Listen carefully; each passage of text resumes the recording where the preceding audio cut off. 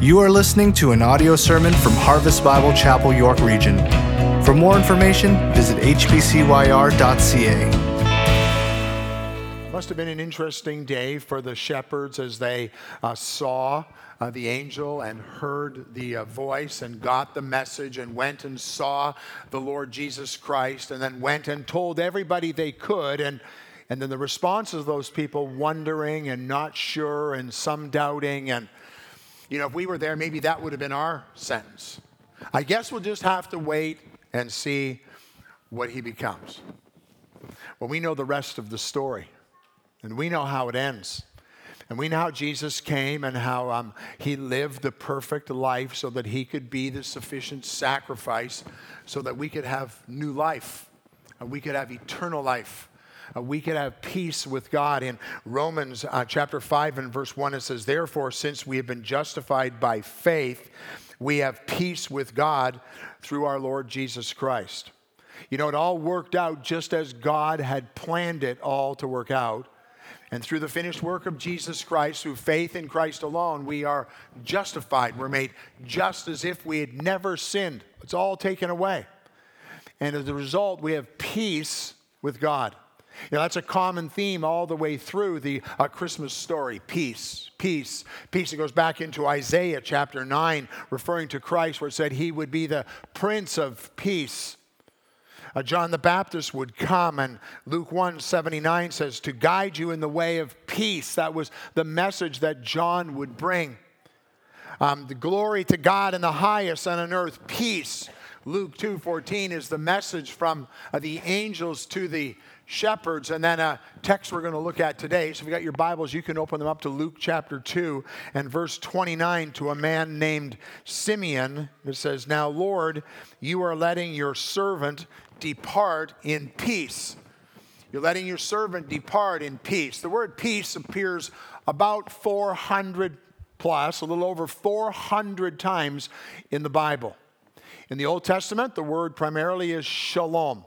It's a term that's still used. If you were over in Israel today, you would hear people greet each other with that greeting. They would say shalom. It's a greeting between nations. It's a greeting between people. And it's a greeting that's about the relationship of God with man, that God desires to bring us peace, still being used today. That's the Old Testament word. That's the Hebrew word. And in the New Testament, the word peace means rest from tranquility. Tranquility. Big words I'm trying to use today. A rest from tranquility. These things that are there in our lives, and we're just looking for some rest and some tranquility. The whole world is looking for peace. You hear it on the news all the time. You hear the stories of the Middle East and what's going on there and the battles for position and who should have a right to even exist. And we're just like, can't we just have peace? Can't we just have peace? We hear on the news about North Korea and all the work that's being there and the destruction plans and all the gibber and jabber that goes on back and forth between the nations. And can't we just have some peace? You know, maybe you got to struggle with your neighbor and you're not getting along very well. And, you know, you get in the house and you say to your spouse, can't we just have some peace? Why can't we just get past this and have some peace? Maybe it's in your workplace. And the environment in your workplace is just toxic. And you get up in the morning, you don't even want to go to work anymore. And you're just like, why can't we just have some peace? Or maybe husband and wife, followers of Jesus Christ, and yet there's no peace in your marriage. Why can't we just have peace?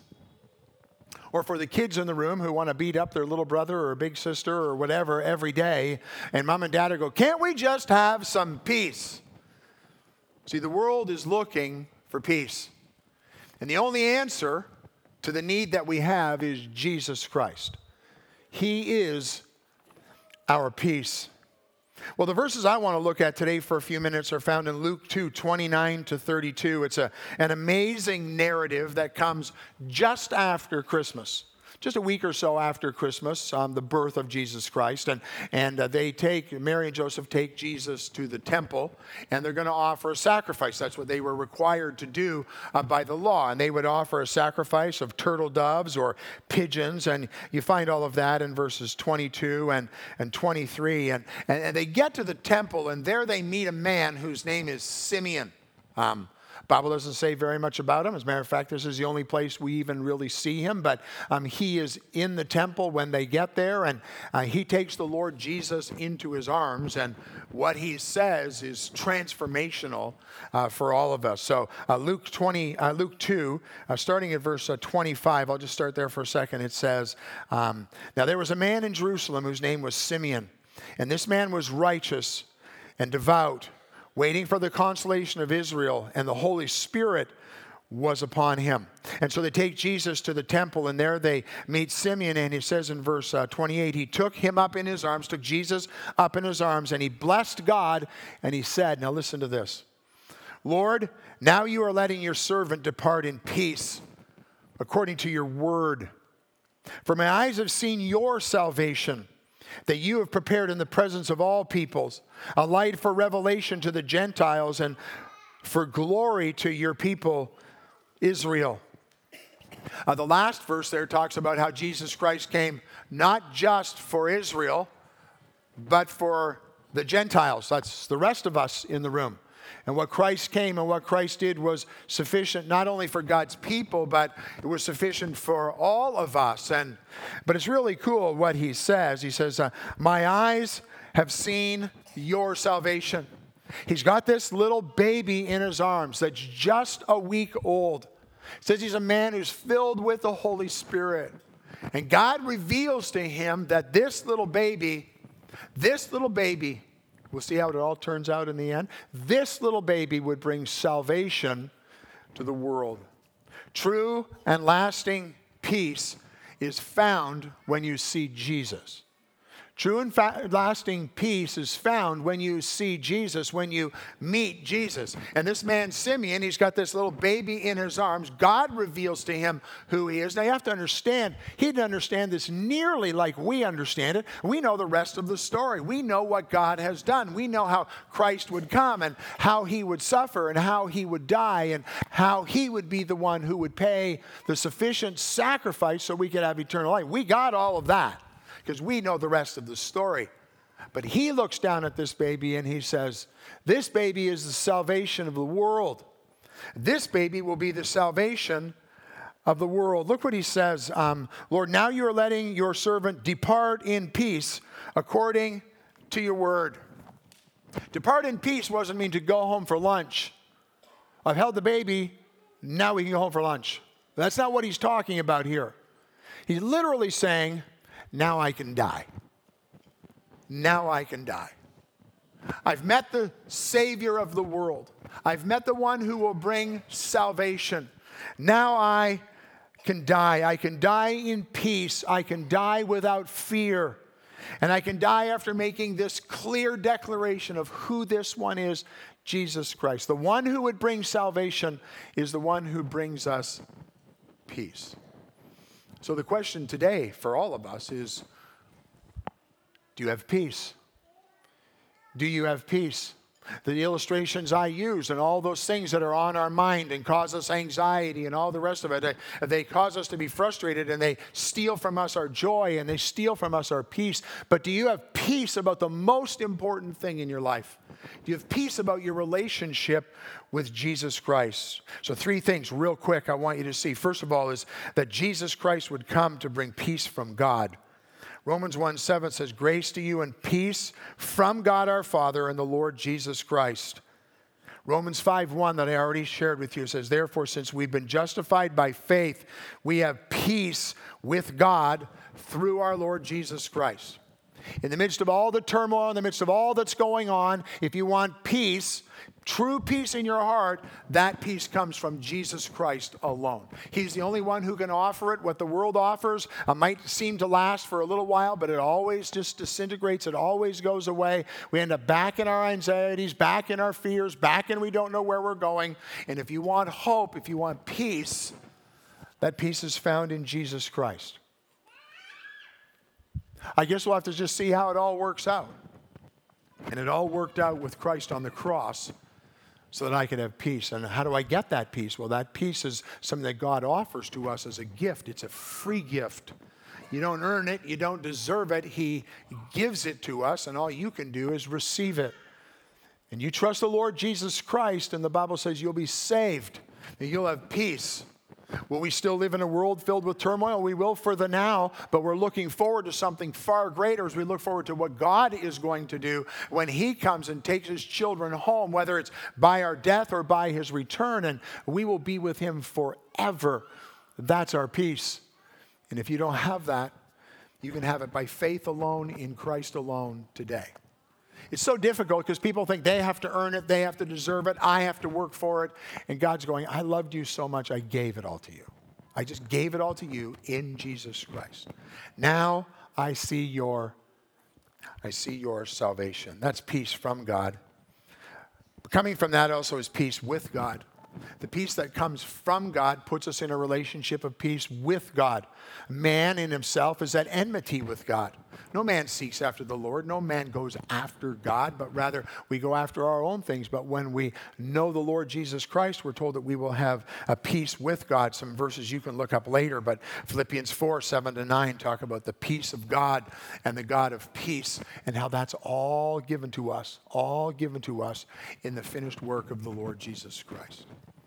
But one more thing, peace has a purpose. Peace has a purpose. Now I can die in peace. Now I can live in peace. And so what's the purpose of peace in my life?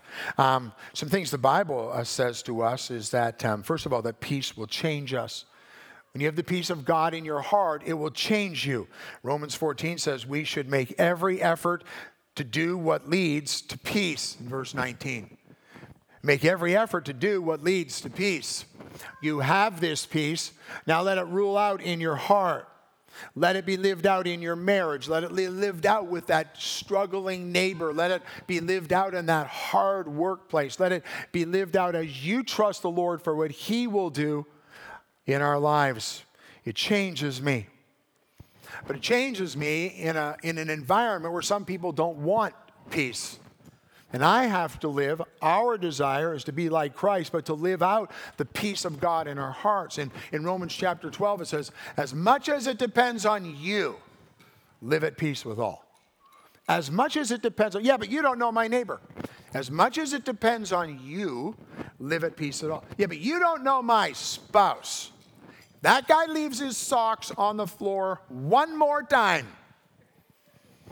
As much as it depends on you, live at peace with all. But you don't know my little brother. You don't know my big sister. I would like to wring their neck. That was for the adults in the room. As much as it depends on you, live at peace with all.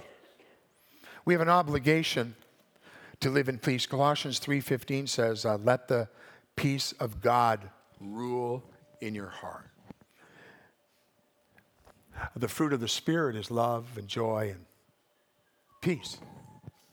You see, the working of Jesus Christ not only saves us and gives us eternal peace, but it changes us as we seek to live for His honor and for His glory.